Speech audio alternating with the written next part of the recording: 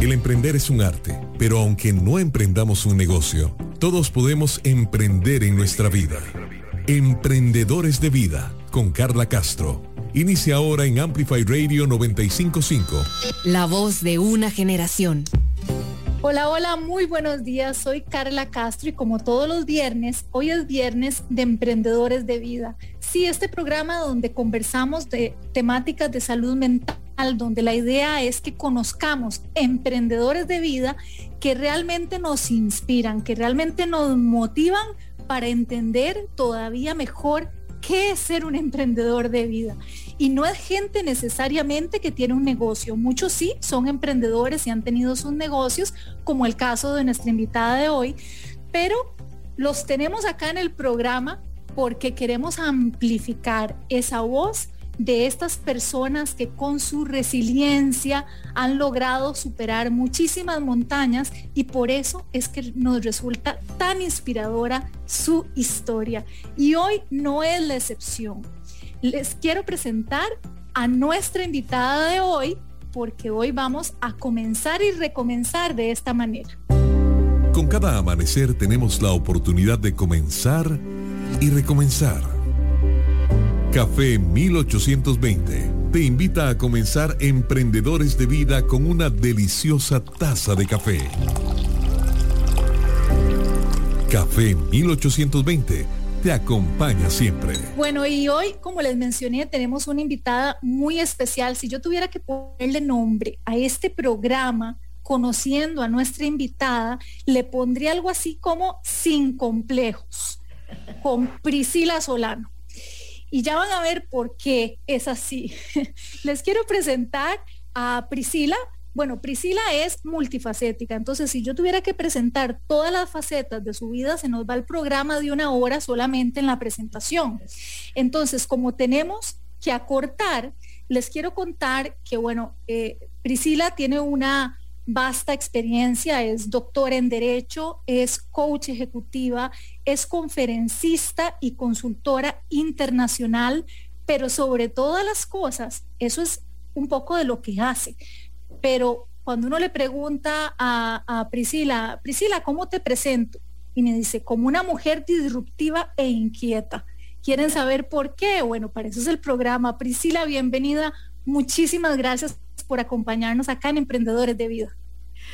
Hola Carla, muchísimas gracias por la invitación, un fuerte abrazo a todo tu público y gracias por tomarme en consideración para este programa tan hermoso sobre emprendedores de vida, que realmente pues tamaña tarea es emprender la vida y es algo que hacemos todos los días y a veces no le damos el valor que tiene. Así que muchísimas gracias. Estoy súper emocionada y muy honrada de poder estar acá con vos. Sí, muchas gracias, Priscilla. Y bueno, sabes que estas conversaciones para hablar de la vida, para hablar de cómo es esto de emprender una y otra vez, porque es algo en construcción en la vida, qué mejor que hacerlo con una taza perfecta de café. Y aquí estamos, tempranito en la mañana, tomando café. Te quiero contar que Café 1820 sacó una máquina nueva, una máquina de cápsulas que en tan solo 3 minutos te hace la taza perfecta de café. Y es esta variación la que preferimos los ticos, la del empaque amarillo de 1820 clásico. Vienen las capsulitas que son totalmente amigables con el ambiente, son cápsulas compostables. Y bueno, la máquina trae 3 formas de graduar, 3 guías de intensidad. ¿Cómo te gusta a vos el café, Priscilla? Vieras que de hecho yo tomo 1820 y me encanta el café, pero no fuerte. Yo soy más bien como de cafecito más ralito. Y si está fuerte, me gusta como con un chorrito de lechita. Bueno, ves, entonces como esta máquina puede regular la intensidad de acuerdo a la cantidad de agua, al nivel de agua que le echas, pues entonces tu café se hace pues con más agua, ¿ves? Pero es una máquina, bueno, es chiquitita, súper cómoda, yo la llevo a todos lados, la verdad, aquí en la cabina de Amplify siempre la traigo y le ofrezco a los invitados. Y la verdad es un excelente regalo y como dice Café 1820, te acompaña siempre, de verdad. Qué delicia, pues no sabía que tenía esa máquina, pero ahora que me decís y lo estamos viendo acá, pues me encanta, me voy a antojar de una, está súper cool.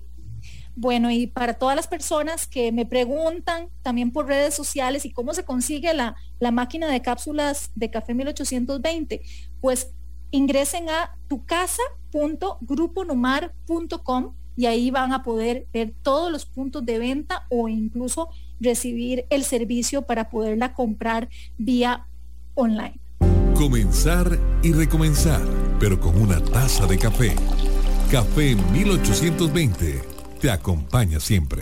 Bueno, entremos en materia. A mí me gustaría, Priscilla, comenzar para que la gente empiece a conocerte a través de las múltiples facetas que tenés. ¿Cómo es eso de que a la hora de preguntarte, Priscilla, cómo te presento, me digas que sos una mujer disruptiva e inquieta? ¿Por qué? Vieras que toda la vida me he caracterizado por romper el molde, ¿verdad? De hecho, desde que nací rompí el molde.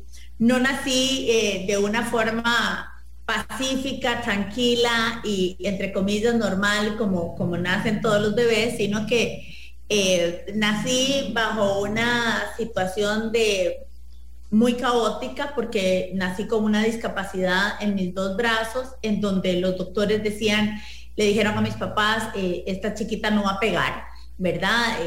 Como se dice popularmente. Entonces ya mis abuelitas corriendo, ¿verdad? Porque cómo se iba a morir la chiquita sin un nombre, sin estar bautizada. Entonces, y yo inquieta siempre en la cuna, en la incubadora, lloraba y gritaba y todo el mundo decía, qué raro esta chiquita que no va a pegar, pero cómo tiene esos pulmones tan fuertes que llora y grita que da miedo. Y eso fue lo que hizo que llamara la atención, que era en realidad lo que yo quería hacer, llamar la atención para decirles, ven, yo no me voy a morir, yo aquí estoy por rato, cuídenme, ¿verdad? Hagan lo que tengan que hacer porque yo no me voy de este mundo así nomás. Entonces, definitivamente, desde mi debut en el mundo he sido disruptiva, haciendo las cosas diferentes, en un molde distinto, no al usual, y también inquieta, porque desde pequeña ese tema de ser inquieta, de no dejar de moverme, de hablar duro, de gritar, de llorar duro, hizo que me pusieran atención y que de alguna forma se enfocaran más en que yo realmente tenía alguna posibilidad de vivir. Y bueno, para muestra un botón, ¿verdad? 46 años después, aquí estamos. Aquí estamos y haciéndose notar, como siempre, desde chiquitita. ¿Saben por qué lo digo? Porque Priscilla es una persona, estamos en radio y obviamente el reto está en hacer que quienes nos escuchan por el otro lado de Amplify puedan imaginarse esta situación. Yo conocí a Priscilla en un curso que brindó INCAE dirigido a mujeres y fuimos un grupo muy interesante de diversos países de Latinoamérica a Miami, a un curso de un fin de semana. Y resulta ser que Priscilla es una mujer que de repente uno escucha una voz, ¿verdad? O sea, no sé, preguntan algo y la primera en levantar la mano es Priscilla, ¿verdad? Todos volvemos a ver de quién es esta voz tan jovial, tan potente, tan resonante y que derrocha seguridad. Y aquí está Priscilla moviendo sus brazos, ¿verdad? Ambos brazos, porque además tiene un lenguaje corporal muy expresivo con sus manos, ¿cierto? Y aquí está Priscilla hablando con una seguridad, bueno, solo le falta ponerse de pie, digamos, cuando habla, ¿verdad? Y moviendo sus manos. Y entonces yo en ese momento es como, wow, qué seguridad de mujer. O sea, tanto así que de verdad lo que menos atención le presta a uno, obviamente, es a esta discapacidad esta condición en tus dos brazos. Pero lo que llama la atención es esa seguridad. Y entonces yo me quiero ir por ahí, Priscilla, porque, bueno, obviamente lo contás con una facilidad, pero parte de lo que disfruto y agradezco muchísimo en este programa Emprendedores de Vida es que nuestros invitados se desnudan, ¿verdad? Nos hablan desde una visión íntima, pues un poco de esas montañas muy, muy altas que les ha tocado superar, pero la idea es profundizar de cómo la han superado. Entonces, yo quisiera preguntarte, desde la niñez, ¿cómo fuiste construyendo esta seguridad que proyectabas? Muchas gracias, Carla. Vieras que efectivamente, digamos, yo hablo con las manos, ¿verdad? O sea, que si en algún momento hubiera tenido algún complejo, ¿verdad? Sí, me hubiera llevado cambanga porque no hubiera podido en la vida esconder las manos. Sin embargo, te voy a decir algo y les voy a contar algo muy interesante. Durante mi adolescencia, yo siempre andaba de manga larga, ¿verdad? Y andaba de manga larga. Así hiciera un calor en el colegio, yo sudaba, pero andaba de manga larga y como que me tapaban las manos.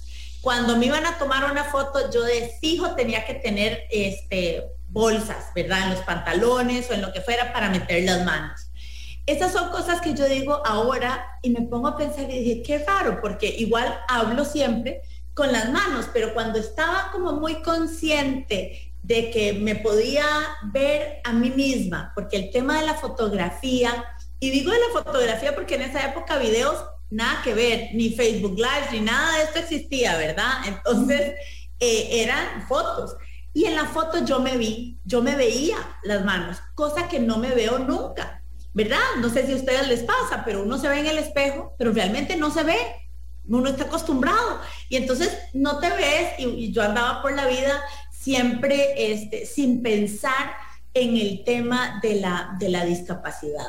En la escuela fue mucho más sencillo, ¿verdad? En la escuela la verdad que fue mucho más sencillo porque entré en una escuela que se llama el Instituto Educativo Moderno, que la amo, la adoro, y era una escuela, bueno, es una escuela, no es una escuela especial para personas con discapacidad, era una escuela regular, privada, pero todos y todas las niñas que estábamos ahí, algo teníamos. Si no era que teníamos una discapacidad física, había alguno con una discapacidad cognitiva, había otro en silla de ruedas, había otro que tenía, ¿verdad?, un retardo mental, había otro que tenía ataques de pánico, en fin, me acuerdo de muchísimos tipos de personalidades y de personas que eran mis amigos y eran mis amigas y me crié con ellas, ¿verdad?, con cada una. Entonces, para mí lo normal es la diferencia y eso hizo que yo estuviera, digamos, a tono con lo que era mi entorno. Uno le busca la comba al palo en lo que hace. Yo no tenía chiquitita, vamos a ver, les voy a contar para que ustedes se puedan imaginar un poco. Yo tengo 4 dedos en cada una de mis manos y no puedo mover la muñeca. Entonces, cuando yo estaba pequeñita, me hicieron muchas operaciones. Yo viví 3 años en un hospital en Estados Unidos. Regresé a Costa Rica y tuve que usar yesos en los 2 brazos durante 4 años más. Entonces, para por ejemplo, qué sé yo, gatear, yo gateaba sentada, o sea, me empujaba con las piernas y con la colilla, ¿verdad? Como de rabo, me empujaba así. Y empecé a desarrollar mucha habilidad con los dedos de los pies, que todavía tengo, Carla. Quiero decirte que es bien vacilón porque algo se me cae y yo lo junto con los pies. Yo no me agacho, soy vagabunda, yo lo junto con los pies y levanto la pata hasta arriba y agarro las cosas así. Entonces, fue un poco como buscarle la comba al palo. De niña, la verdad, sobre bullying, me acuerdo solo una vez, un compañero que entró como en 5º grado, nunca se me olvida, y es un gran amigo mío y lo quiero con el alma. Pero él venía llegando y seguro dijo, qué raro esta escuela, ¿verdad? Todo el mundo con algo extraño. Y un día me dijo, E.T., yo no sé si ustedes se acuerdan de esa película, ¿verdad? El marciano chiquitico, E.T., que efectivamente tenía como 3 o 4 dedos en las manos. Entonces sí, efectivamente, pues yo podía haberme parecido un poco. Y yo ¿por qué me dice té? ¿Qué le pasa? Y ya, digamos que eso fue como el primer momento donde yo sentí que alguien me dijo algo así y dije, qué raro, ¿qué le pasará? ¿Por qué me dice así? Pero no me lo tomé personal, no me sentí aludida, no sentí como que era algo terrible y malo, que me va a traumar el alma, para nada. Me acuerdo porque Daisy fue un primer momento y después ya la verdad es que cuando uno empieza a crecer, Carla, los adolescentes y los adultos ya no te preguntan porque les da pena, a la gente le da vergüenza, ¿verdad? En cambio, los niños pues tienen esa mayor naturalidad. Creo que el secreto de cómo logré sobrepasar la niñez fue estando muy clara de que yo podía hacer todo, ¿verdad? Teniendo unos padres y madres de familia, ¿verdad? Que siempre me dijeron, la palabra no existe, el no puedo, no está permitida en la casa, no es de recibo, ve a ver cómo hace, que me tiraron al agua, que nunca me hicieron las cosas. Yo, pequeñita, lo más difícil que hice fue amarrarme los zapatos, unos tenis. Y yo odiaba los tenis, y yo creo que por eso odio el deporte, porque tenía que usar tenis, y me levantaban 1 hora antes para que yo me amarrara los tenis, y no me las amarraba nadie, ¿verdad? Yo tenía que hacerlo sola. Entonces, esa fue la montaña más grande que te puedo decir que tuve que escalar y conquistar. Bueno, pero qué bien, Priscilla, porque me contaste esta historia y la verdad que se ve cuando la gente te conoce, se da cuenta, digamos, que detrás de toda esa seguridad, pues sí, hay toda una construcción desde pequeñita, pero ahora entiendo, bueno, las bases que recibiste de tu familia, esa independencia que siempre tuviste, y es un brío, digamos, que se te nota hoy en día. Y cuando mencionabas la parte de que los niños, ¿verdad?, son los que a veces te preguntan, quisiera que nos contaras sobre toda esta faceta que estás justamente realizando desde hace unos años, apoyando a la juventud. Y yo creo que con tu forma de ser, también tenés que ser una mujer muy inspiradora para los jóvenes y creo que en específico las niñas, ¿verdad? En un momento donde las redes sociales muchas veces pueden enfocarse en cómo te ves, que muchas veces pueden encajonar a los jóvenes bajo un estándar de belleza o un estándar de cómo debo lucir. Y bueno, vos sos un ejemplo de autenticidad y de amor propio y de seguridad, ¿verdad? Que me imagino, no sé, quiero que nos contes tus experiencias con muchachas, habrá influenciado también para bien, digamos, en cómo te estás relacionando con estos grupos de niñas. De hecho, acabas de hacer un viaje muy importante con un grupo de jóvenes. Así es, Carla, muchísimas gracias por traer el tema a la mesa, a la conversación.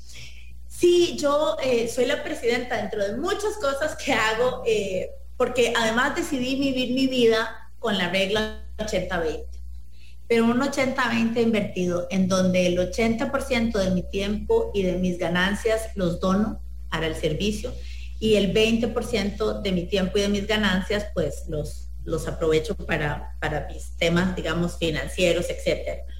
Entonces, esto hace que dedique muchísimo tiempo a brindar ayuda, apoyo, servicio, y esto me llevó a ser la presidenta de una fundación que inició en Colombia que se llama She Is, Ella Es, y ahora estamos con un programa que justamente se llama Ella Es Astronauta, en donde llevamos a 31 niñas de los mayores escasos recursos, de lugares a donde nunca habían salido, no conocían nada, sobre todo de Colombia, y una costarricense a la NASA. Fue un programa durante 1 año de capacitación virtual con todos los expertos de NASA, y luego días de inmersión en la NASA haciendo robots, haciendo hábitats lunares, bueno, una cosa impresionante, realmente impactando la vida de las mujeres, porque efectivamente yo, por ser mujer, además tengo esta esta inclinación por apoyar a que salgamos adelante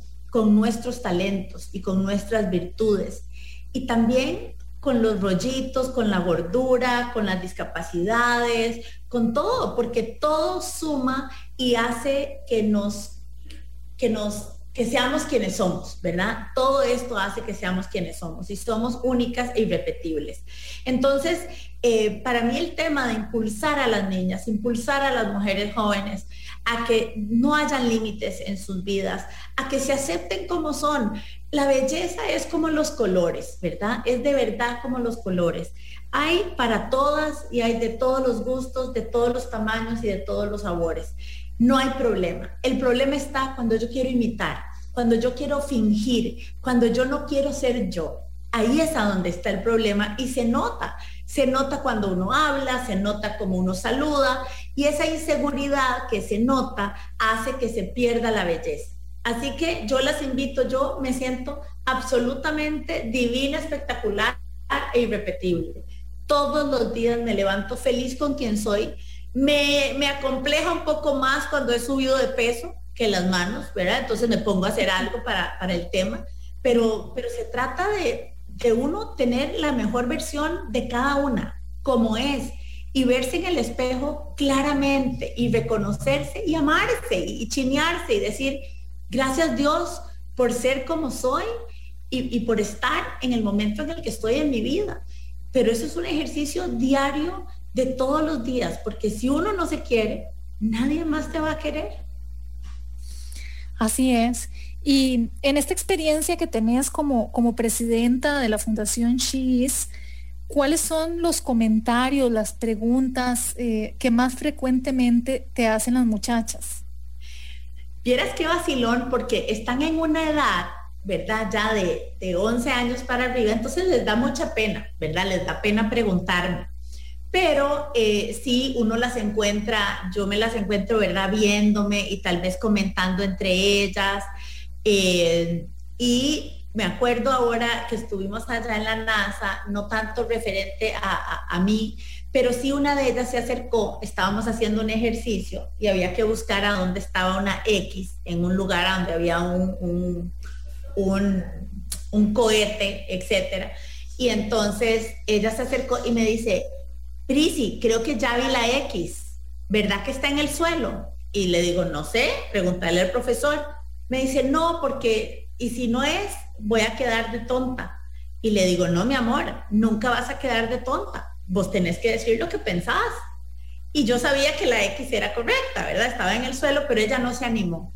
Cuando dicen la respuesta correcta, ella me vuelve a ver y me dice, tenías toda la razón, nunca más voy a volver a guardarme algo. Y son esos detalles, esos momentos poderosos en que podemos hacer una impronta en la vida de las chicas, de decirles, ve, usted tiene que creer en usted, anímese, levante la mano, diga lo que piense, y si se equivoca, perfecto, aprendimos, todos pasamos por ahí. No tenerle miedo al miedo, ¿verdad? Está bien, vivir con el miedo de vez en cuando, hacerse amigo de él, verlo de frente y decirle, vea, miedo, usted no me va a ganar, venga conmigo y démosle juntos. Eso es, digamos, lo que más enfrentamos, y eso mucho es porque están en este proceso de desarrollo personal y todavía ni siquiera saben quiénes son. Entonces hay que estimularles mucho ese amor y esa seguridad por lo que ellas sienten y creen. ¿Cuáles temas te preocupan, sobre todo hablando de la generación de estas muchachas? Me preocupa la falta de interés en los temas de patriotismo, ¿verdad? En términos generales, me preocupa que les interesa muchísimo el tema del cambio climático y el ambiente, pero no les interesa mucho la política, no les interesa mucho qué está pasando en sus municipios, qué decisiones se están tomando, qué leyes se están aprobando, cuánto impacta el hecho de que las mujeres tengamos acceso a los puestos de poder. Creo que no está en el imaginario de ellas todavía estos temas, sino que están otras cosas. Sí siento que es una generación muy egoísta, muy centrada en lo que para ellas es bueno, para ellas es importante, y lo demás, pues ahí está adicionalmente. Eso me angustia mucho porque lo noto que estas generaciones son un poco individualistas, ¿verdad? Entonces es una cosa muy rara, porque por un lado les interesa mucho el planeta y salvar y cuidar, ¿verdad? Que tiene que ver como con todo el mundo, pero pasan de todo el mundo que no conocen al tema de yo, lo que a mí me afecta y cómo yo vivo. Entonces eso me angustia porque se pierden las redes sociales, en el buen sentido, las redes, ¿verdad? De apoyos sociales. Se pierde el patriotismo, el civismo, el amor a un país, a construir patria, a trabajar por comunidades, a luchar por causas que de repente la gente piensa que están perdidas, pero tenemos que seguir luchando, como es la paz, como es la democracia, como es la libertad, como es la equidad, ¿verdad? No veo a estas chicas tan sensibilizadas con estos temas. Sí, de acuerdo. Y yo quisiera también preguntarte y que nos contés todo lo que has hecho vos, la acción que has hecho vos en todos estos campos que precisamente te preocupa que las nuevas generaciones no tengan tantísimo interés. Vamos a ir a un corte pequeñísimo y ya volvemos aquí conversando sin complejos con Priscilla Solano. Emprendedores de Vida, con Carla Castro, en Amplify 95.5.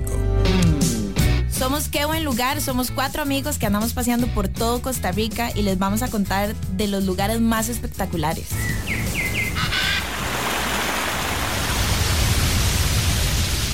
Las mejores recomendaciones, los mejores consejos para que se vayan a pasear sin ningún miedo. Y también vamos a responder todas las preguntas que tengan. Todos los viernes a las 9 de la mañana por Amplify 95.5. Radio Revista Cultural El Gallinero. Nuestras historias en común. Acompáñenos todos los viernes a las 6 p.m. en 95.5 Amplify. El Gallinero, un espacio dedicado a las artes nacionales y a la cultura que compartimos. Encontraremos una historia diaria de experiencias, de esfuerzos, de sueños, de apoyos y obstáculos. Un programa para escuchar de emprendedores que dentro y fuera de nuestro país sortean la crisis lanzando su propio negocio. Pulso Empresarial. Los invito de lunes a viernes a las 11 de la mañana en Amplify Radio 95.5. Compartamos a través de nuestro Facebook, Amplify Radio. Noticias de tus artistas, actualidad, programas. Búscanos en Facebook como Amplify Radio. Emprendedores de Vida. Emprendedores de Vida. En Amplify 95.5. Y estamos de vuelta acá en Emprendedores de Vida. Estamos conversando con Priscilla Solano, quien, bueno, es una mujer multifacética, doctora en Derecho, es coach, es conferencista, consultora internacional, además es presidenta de la Fundación She's y está haciendo muchas cosas por apoyar a mujeres jóvenes, ¿verdad? En esa visión de ser vistas por su talento, por su capacidad, y ahí estuvimos conversando. Priscilla, ¿cómo vas con el café, con el cafecito? Súper bien, súper recomendado. Aquí les digo que el cafecito y sobre todo a estas horas en la mañana es que a uno le levanta el ánimo y le da mucha alegría, así que muchísimas gracias, está buenísimo. Bueno, y es que de lo que estamos hablando es de la nueva máquina de cápsulas de café 1820 que en tan solo 3 minutos logra la taza perfecta de café. Rápido, sin regueros, es una máquina pequeñita, lindísima a nivel estético y que tiene 3 guías de intensidad para quienes nos gusta el café un poco más fuerte o regular o un poco menos fuerte. Utiliza cápsulas que son compostables, es decir, que no contaminan el ambiente y además traen esta variedad que es el café que preferimos los ticos, el del empaque amarillo, el de café 1820 clásico. Aquí en Emprendedores de Vida, en la cabina de Amplify, siempre le ofrezco esta tacita de café a nuestros invitados y la verdad que nos acompaña, porque café 1820 te acompaña siempre. Y continuamos conversando con Priscilla y antes del corte hablábamos, Priscilla, pues de todo lo que te preocupa de estas nuevas generaciones, y una de las cosas que mencionabas era el hecho de que no se involucraban tanto en política, digamos, en todo lo que gira alrededor de las personas que toman decisiones que al fin y al cabo nos llegan a afectar a todos. Contame sobre esta faceta de Priscilla y un poco cómo Priscilla se ha involucrado en estos temas que te preocupan también. Buenísimo. Un poco también comenzar por conceptualizar el tema, ¿verdad?, de política. Cuando yo hablo de política, no solamente estoy hablando de una política partidaria, ¿verdad?, o política de elecciones nacionales como las que estamos prontos a vivir acá en Costa Rica. Política es un concepto muchísimo más amplio y tiene que ver con todas las negociaciones que se dan en nuestras comunidades, en nuestros trabajos, en nuestras relaciones, en alianzas que hacemos, y sobre todo cuando están enfocadas para el desarrollo de alguna comunidad. Política, lo primero que hice cuando me vine a Guanacaste, porque yo vivo en Guanacaste, entonces cuando estoy en Guanacaste, lo primero que hice fue involucrarme con la Asociación de Desarrollo, cosas que aquí en San José yo nunca en la vida ni sabía que existían, ni me interesaban. Yo como que con la comunidad no tenía ningún apego, ninguna relación. Pero cuando me fui a Guanacaste y empecé a convivir en una zona rural, me di cuenta de la importancia que tiene el trabajo comunitario, que las comunidades necesitan unirse para desarrollar sus proyectos y desarrollar toda la infraestructura física, económica y social de una región. Ahí empezó mi carrera política, por decirlo de alguna forma. Luego de eso estuve en la Junta de Educación del colegio. Bueno, yo no sé si ustedes saben, pero todas las escuelas y colegios públicos tienen una Junta de Educación que lo que hacen es administrar los fondos y buscar fondos extra para jóvenes que necesitan mayores ayudas para poder continuar en el colegio. La educación es la clave del desarrollo, del éxito, el motor de uno como persona y de un lugar y de un país. Entonces, apostar porque los colegios públicos, el Colegio del Coco tuviera mejores instalaciones, que los chicos y las chicas pudieran tener lo que necesitaban para estudiar. Bueno, para mí eso fue vital, fue básico. Entonces, dediqué varios años de mi vida siendo la vicepresidenta de la Comisión de Educación. Luego entré a la Comisión de Salud, que estoy ahora. Y ahora con el COVID justamente pues vemos que hay mucho trabajo, es un tema de mucha relevancia en donde lo que hacemos es trabajar para que los EBAIS cuenten con los recursos que necesitan, que podamos ser voluntarios ahora para que la gente vaya y se vacune y guarde la distancia, para impulsar todos estos vacunatones que tenemos, en fin. Es otra área en donde se ayuda también a la comunidad.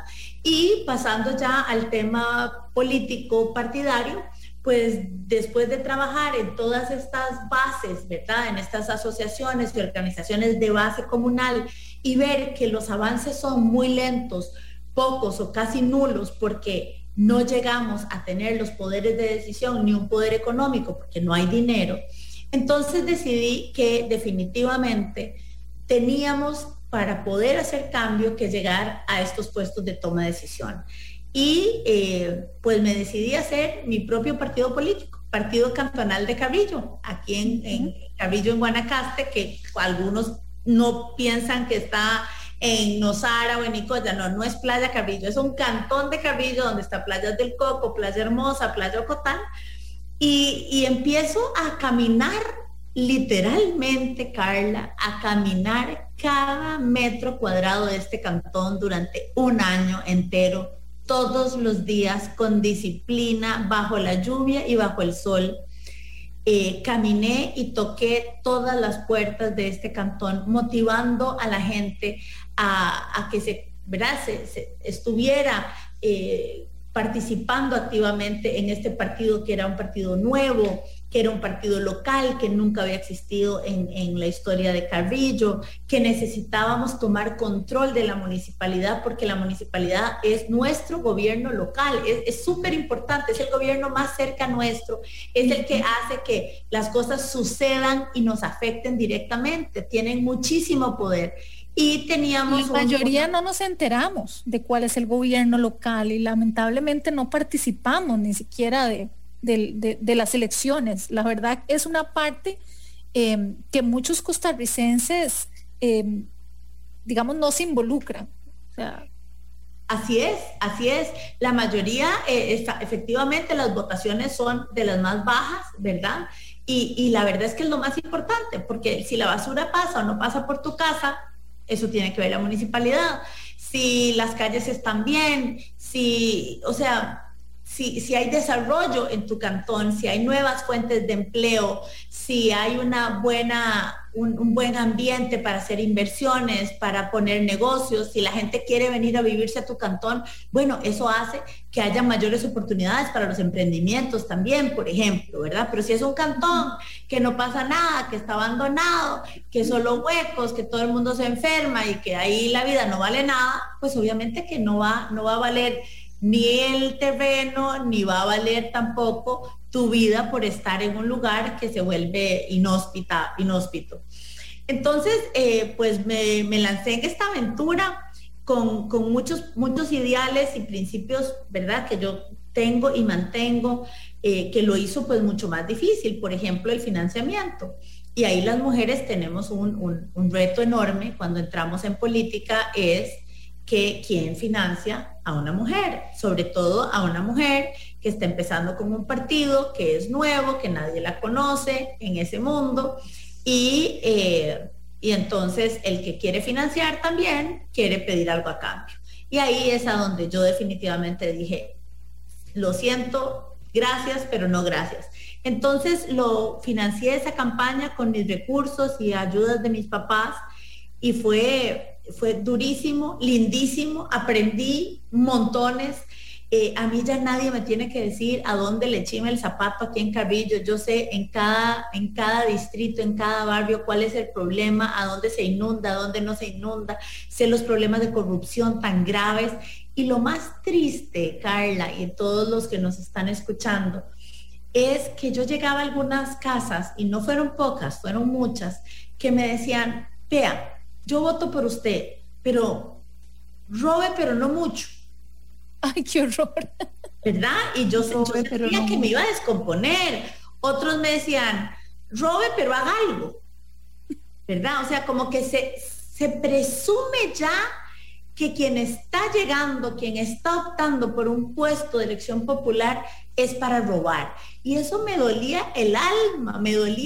Y yo les decía, vea, no es fácil para mí venir a tocarle la puerta, porque cuando le digo que vengo con un partido político, usted lo primero que está pensando es esta vieja corrupta, ladrona. O sea, usted no está pensando, ni siquiera está diciendo, ay, mira, esta muchacha tiene una discapacidad. No, primero es ladrona, después tiene discapacidad y después es mujer. Pues pucha, imagínate vos, dura la cosa, ¿verdad?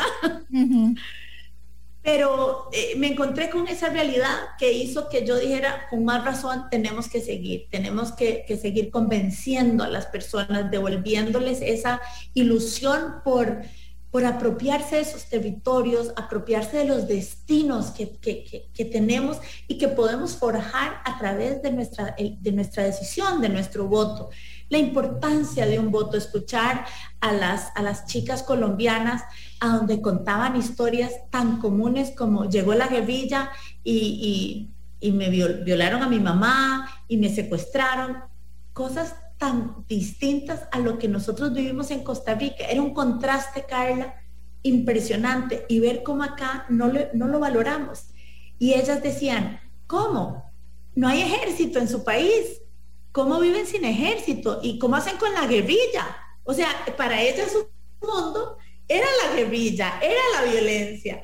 Y entonces fue muy interesante, ¿verdad?, poder compartir con ellas ese tema, pero como te digo, tal vez por esa forma de que ellas han tenido que vivir tanta tragedia y tanto drama humano por la violencia, pues el tema de las elecciones y la política no es un tema que a ellas les interese, pero aquí en Costa Rica tampoco. La juventud no quería involucrarse, no quiere salir a votar, no ve el beneficio de tener una democracia. Ese es el problema. Bueno, y en este recorrido que hiciste puerta a puerta, ¿verdad?, en esta incursión en política, pero como nos contextualizaste, política mejor entendida, ¿verdad?, más participativa, más de hacer algo por el lugar donde vivimos, ¿verdad? No quedarse solamente en la crítica, sino actuar verdaderamente.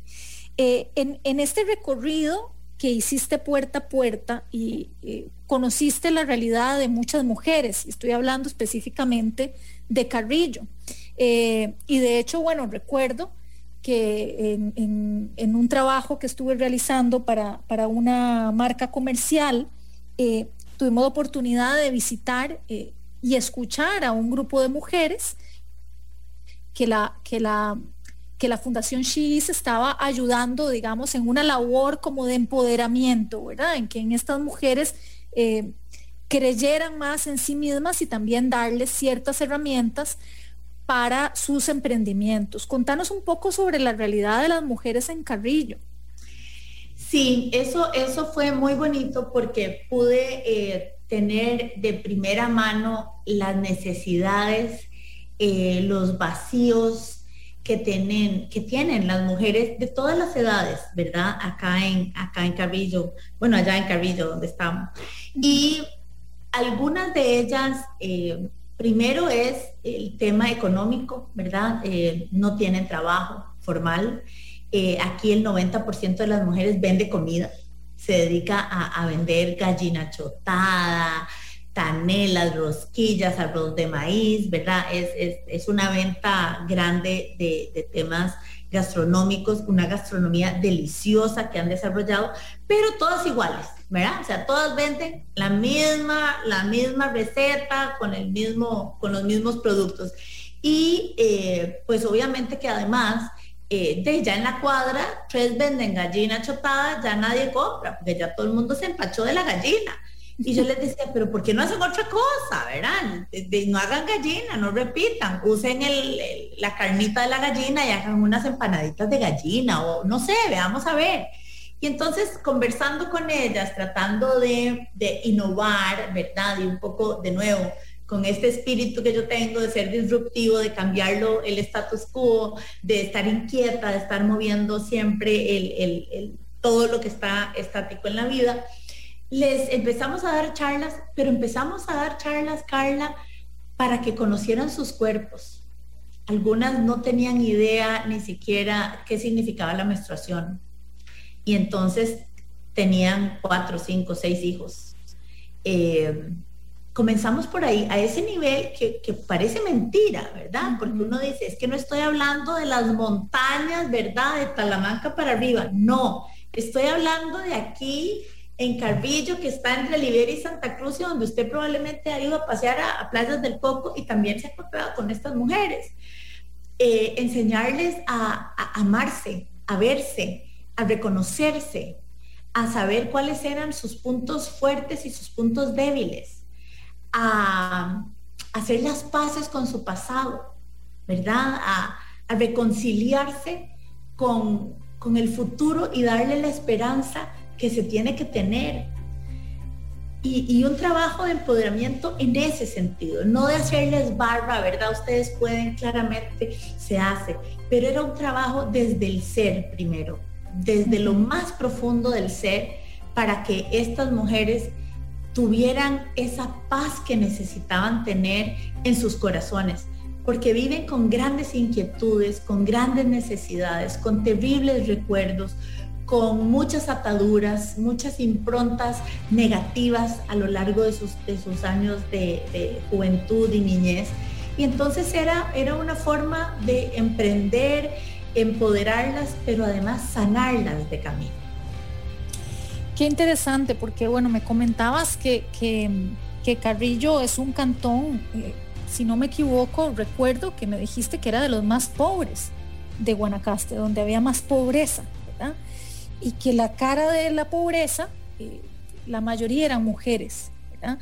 Y que pues para este grupo de mujeres una de las herramientas para salir adelante era precisamente ayudarlas con capacitación para que lograran escalar de alguna manera, hacer crecer sus emprendimientos, ¿verdad? Pero bueno, qué bien, porque la forma en la que me comentás abordaron a este grupo de mujeres también con un coaching desde el ser, pues refuerza un poco el concepto que utilizamos aquí en Emprendedores de Vida, ¿verdad? De que es algo sumamente integral, ¿verdad? De que cualquiera puede decir, bueno, sí, fomentemos el emprendimiento porque es una manera para combatir la pobreza, pero el abordaje debe de ser integral porque, bueno, son personas las que están ahí. Hablemos un poco de emprendimiento porque aparte de ser una emprendedora de vida y con este recorrido que nos diste sobre tu vida, tus montañas y toda la parte de acción que has emprendido en diferentes campos, pues también has sido emprendedora de negocios, has tenido tus negocios. Contanos esa faceta. Claro, bueno, hay que tener la operación frijoles lista, ¿verdad? Entonces, bueno, a veces se llaman emprendimientos solamente a negocios como de ventas de cosas, ¿verdad? Pero bueno, yo estudié Derecho y el primer emprendimiento que tuve fue montar mi oficina de abogada. Y es que de verdad es un emprendimiento igual como empezar a vender canelas, ¿verdad? Porque empecé en una casita que alquilamos en Playas del Coco, era de color amarillo huevo, la cosa más horrible, ¿verdad? Que te puedas imaginar, y por eso yo creo que la estaban alquilando barato. Y bueno, la alquilamos y lo primero había que tener dinero para pintarla porque de verdad ese amarillo daba pánico y no había nada. Y entramos aquí con una línea de teléfono, me acuerdo, y listo, ¿verdad? Y una computadora y empezar a trabajar. Sin clientes, sin nada, ni siquiera un rótulo. Y mira, Carla, gracias a Dios yo tengo un promedio que todas las semanas, a lo largo de los 19 años de tener este bufete, todas las semanas por lo menos llega un cliente nuevo. ¿Cómo llega? Bueno, porque por referencia. Yo no he invertido nunca en tema de marketing, además de que como abogados tenemos ciertas restricciones, no podemos salir en la televisión, no podemos poner banners, no podemos hacer muchas de esas cosas como si se hacen en otros países, en Costa Rica no. Pero nuestro trabajo, nuestra relación con el cliente ha sido el secreto del éxito. Entonces, en este primer emprendimiento yo les puedo decir que esa impronta de la autenticidad, del acercamiento al cliente, del chineo honesto, del chineo real, no de que quiero hacerlo así porque es un buen servicio al cliente y para que me quiera, no. Es de verdad esa empatía y decirle, venga, deje sus problemas aquí y váyase tranquilo, váyase liviano, yo asumo toda la responsabilidad y que se vayan en paz, ha sido pues una cosa hermosa que hemos podido construir como una marca. Luego, estando en Guanacaste, pues mucho es venta de bienes raíces, así que me traje de Estados Unidos una franquicia de firmas de bienes raíces que se llama Keller Williams, que probablemente tal vez ustedes ya lo han visto más en San José. Keller Williams inicia ya en Guanacaste y pues fue otra inversión que hice. En esa no me fue tan bien, la verdad. Terminamos vendiéndola y yo vendí mis acciones antes de tiempo porque entré a la política y ocupaba plata, entonces las hice quemadas y perdí mucha plata, pero aprendí mucho y bueno, así es, ¿verdad? Así es esta historia. Luego vino una etapa interesante en mi vida que fue dura, fue mi divorcio, donde entré en una depresión muy profunda, estuve muy decaída y eso fue en enero de ese año.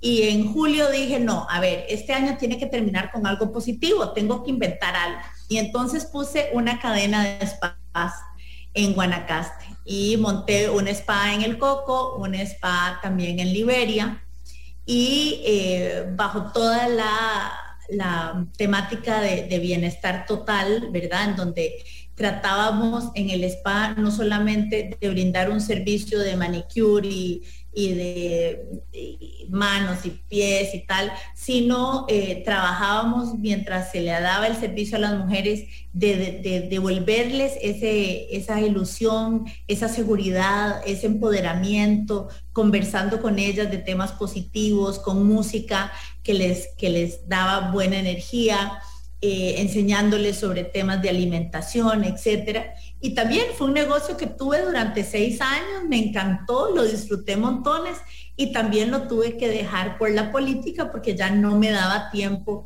de poder tener, pues imagínense, ¿verdad? Era el tema de los bienes raíces, más mi bufete, más los spas, más las consultorías internacionales, las conferencias internacionales y la política, pues ya definitivamente no alcanzaban tantas Priscilas. Inquieta, pero tampoco para tanto. Pero con energía, no es que tenga energía inagotable. ¿Verdad? Así es, exactamente. No tengo Duracell. Me encanta esta visión de poner en acción, ¿verdad? No solo en pensamiento, sino de poner en acción lo que te preocupa, de poner en acción, como dijiste, bueno, un emprendedor de vida es entre muchas cosas esta persona que es capaz de comenzar de cero una y otra vez. Y hay diferentes situaciones que nos enfrentan a eso, como por ejemplo un divorcio, ¿verdad? El fin de un proyecto en pareja y que obviamente pues hay que pasar por las diferentes facetas, ¿verdad? De duelo que conlleva, pero cómo convertiste esto en una acción, incluso en un emprendimiento de bienestar total, como nos lo decías. Bueno, y hablando de bienestar, nada más quiero saludar a un emprendedor y agradecerle a Alex de Bohem que me envió una serie de tapas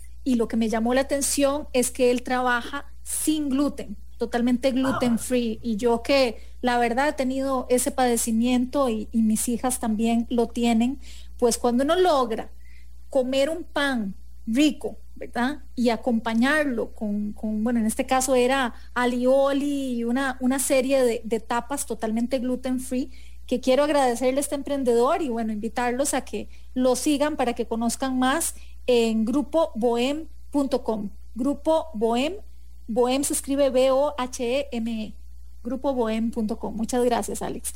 Bueno, y entonces sí, o sea, me encanta cómo has logrado transformar todas estas partes de tu vida en un emprendimiento y cómo incluso nos comentabas, bueno, las veces que no te fue bien y que fueron parte del aprendizaje. Entonces, resumí muy bien lo que hablamos cuando decimos que ser una emprendedora y ser emprendedora de vida, pues van mucho de la mano, ¿no?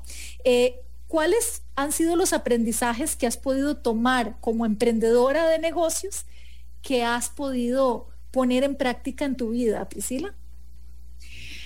Miras que el mayor aprendizaje es que las cosas no son para siempre, ¿verdad? Que yo puedo emprender un negocio porque es una buena oportunidad en un momento específico de mi vida, pero que no significa que me voy a atar a él y que me voy a morir si no me va bien en él.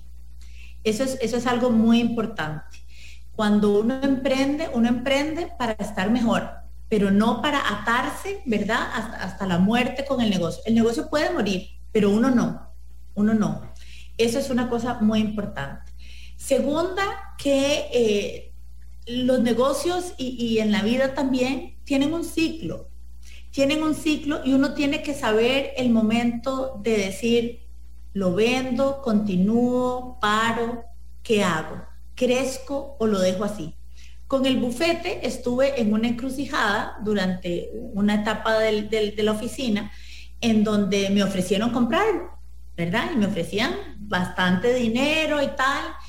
Y ahí volví a recordar una frase que siempre me decía mi abuelo, mi abuelito José Luis, que me decía: mire, mijita, en la vida vale más ser cabeza de ratón que cola de león. Y yo no entendí mucho cuando estaba chiquitilla que él siempre me lo decía. Pero cuando he emprendido y cuando he tenido estas experiencias de ¿qué hago? ¿Crezco o me quedo así? Vendo el bufete a un bufete más renombrado, con más abogados de San José, y me convierto en una trabajadora de ellos, o me quedo así siendo la cabeza de este bufete, teniendo mi libertad para hacer todo lo que me gusta, teniendo un potencial para crecer. Y decidí que no, decidí que me iba a quedar en siendo un bufete boutique.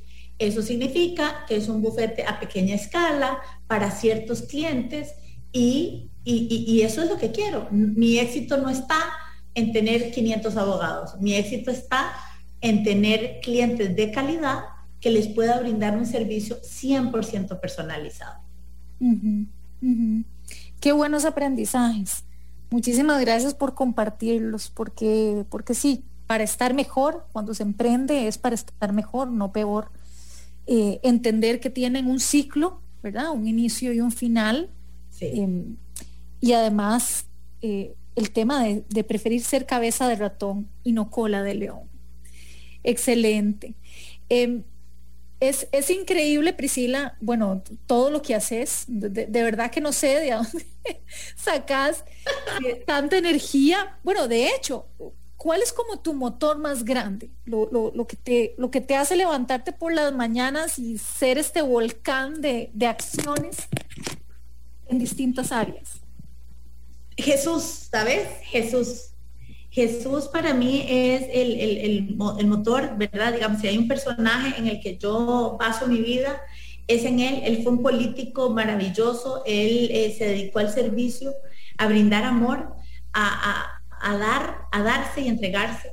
Mi propósito de vida es servir, mi propósito de vida es hacer que la gente brille lo más que pueda brillar y vivir realmente muriendo todos los días, ¿verdad?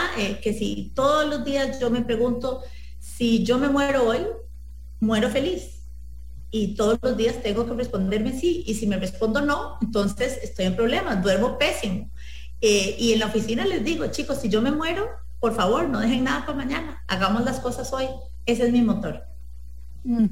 Excelente, Priscilla, muchísimas gracias. Bueno, yo quisiera incentivar a que la gente te siga, porque además tenés un programa en Anexión Digital, sos muy activa, y entonces incluso generas contenido. ¿Cuáles son tus redes sociales para conocer un poco más sobre vos y sobre todo lo que haces y emprendés?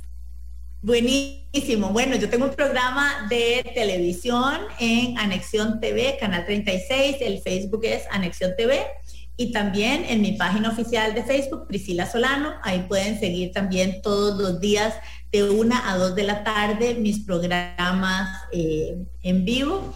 Y también pues ahí pueden seguir también muchas de las cosas que yo estoy haciendo con el foro de She's, y en fin, todas las locuras, las inquietudes y las disrupciones en las que vivo. Priscilla, muchísimas gracias por acompañarnos en Emprendedores de Vida. Lo disfruté muchísimo y aprendimos muchísimo. Muchísimas gracias a vos, Carla. Muchas gracias por el cafecito. Gracias a Amplify. Y gracias a todos ustedes, los radioescuchas, que hacen posible este programa, y a seguir siendo emprendedores de vida todos los días. Así es. Bueno, y recordarles que si quieren escuchar este programa completo, repasarlo, o incluso los ya 35 programas que tenemos en Emprendedores de Vida sobre distintos temas, pueden encontrar todos los programas en la página de Amplify, amplifyradio.com, o en Spotify. También pueden buscarlo como Emprendedores de Vida, o a través de nuestra página web emprendedoresdevida.com. Soy Carla Castro y nos escuchamos entonces el próximo viernes aquí en Emprendedores de Vida. Que tengan muy buenos días y muy buena vida. Llegamos al final de Emprendedores de Vida, un espacio con contenido para nutrir tu cuerpo, alma y mente. Carla Castro vuelve el próximo viernes a las 7 de la mañana. Emprendedores de Vida, por Amplify Radio 95.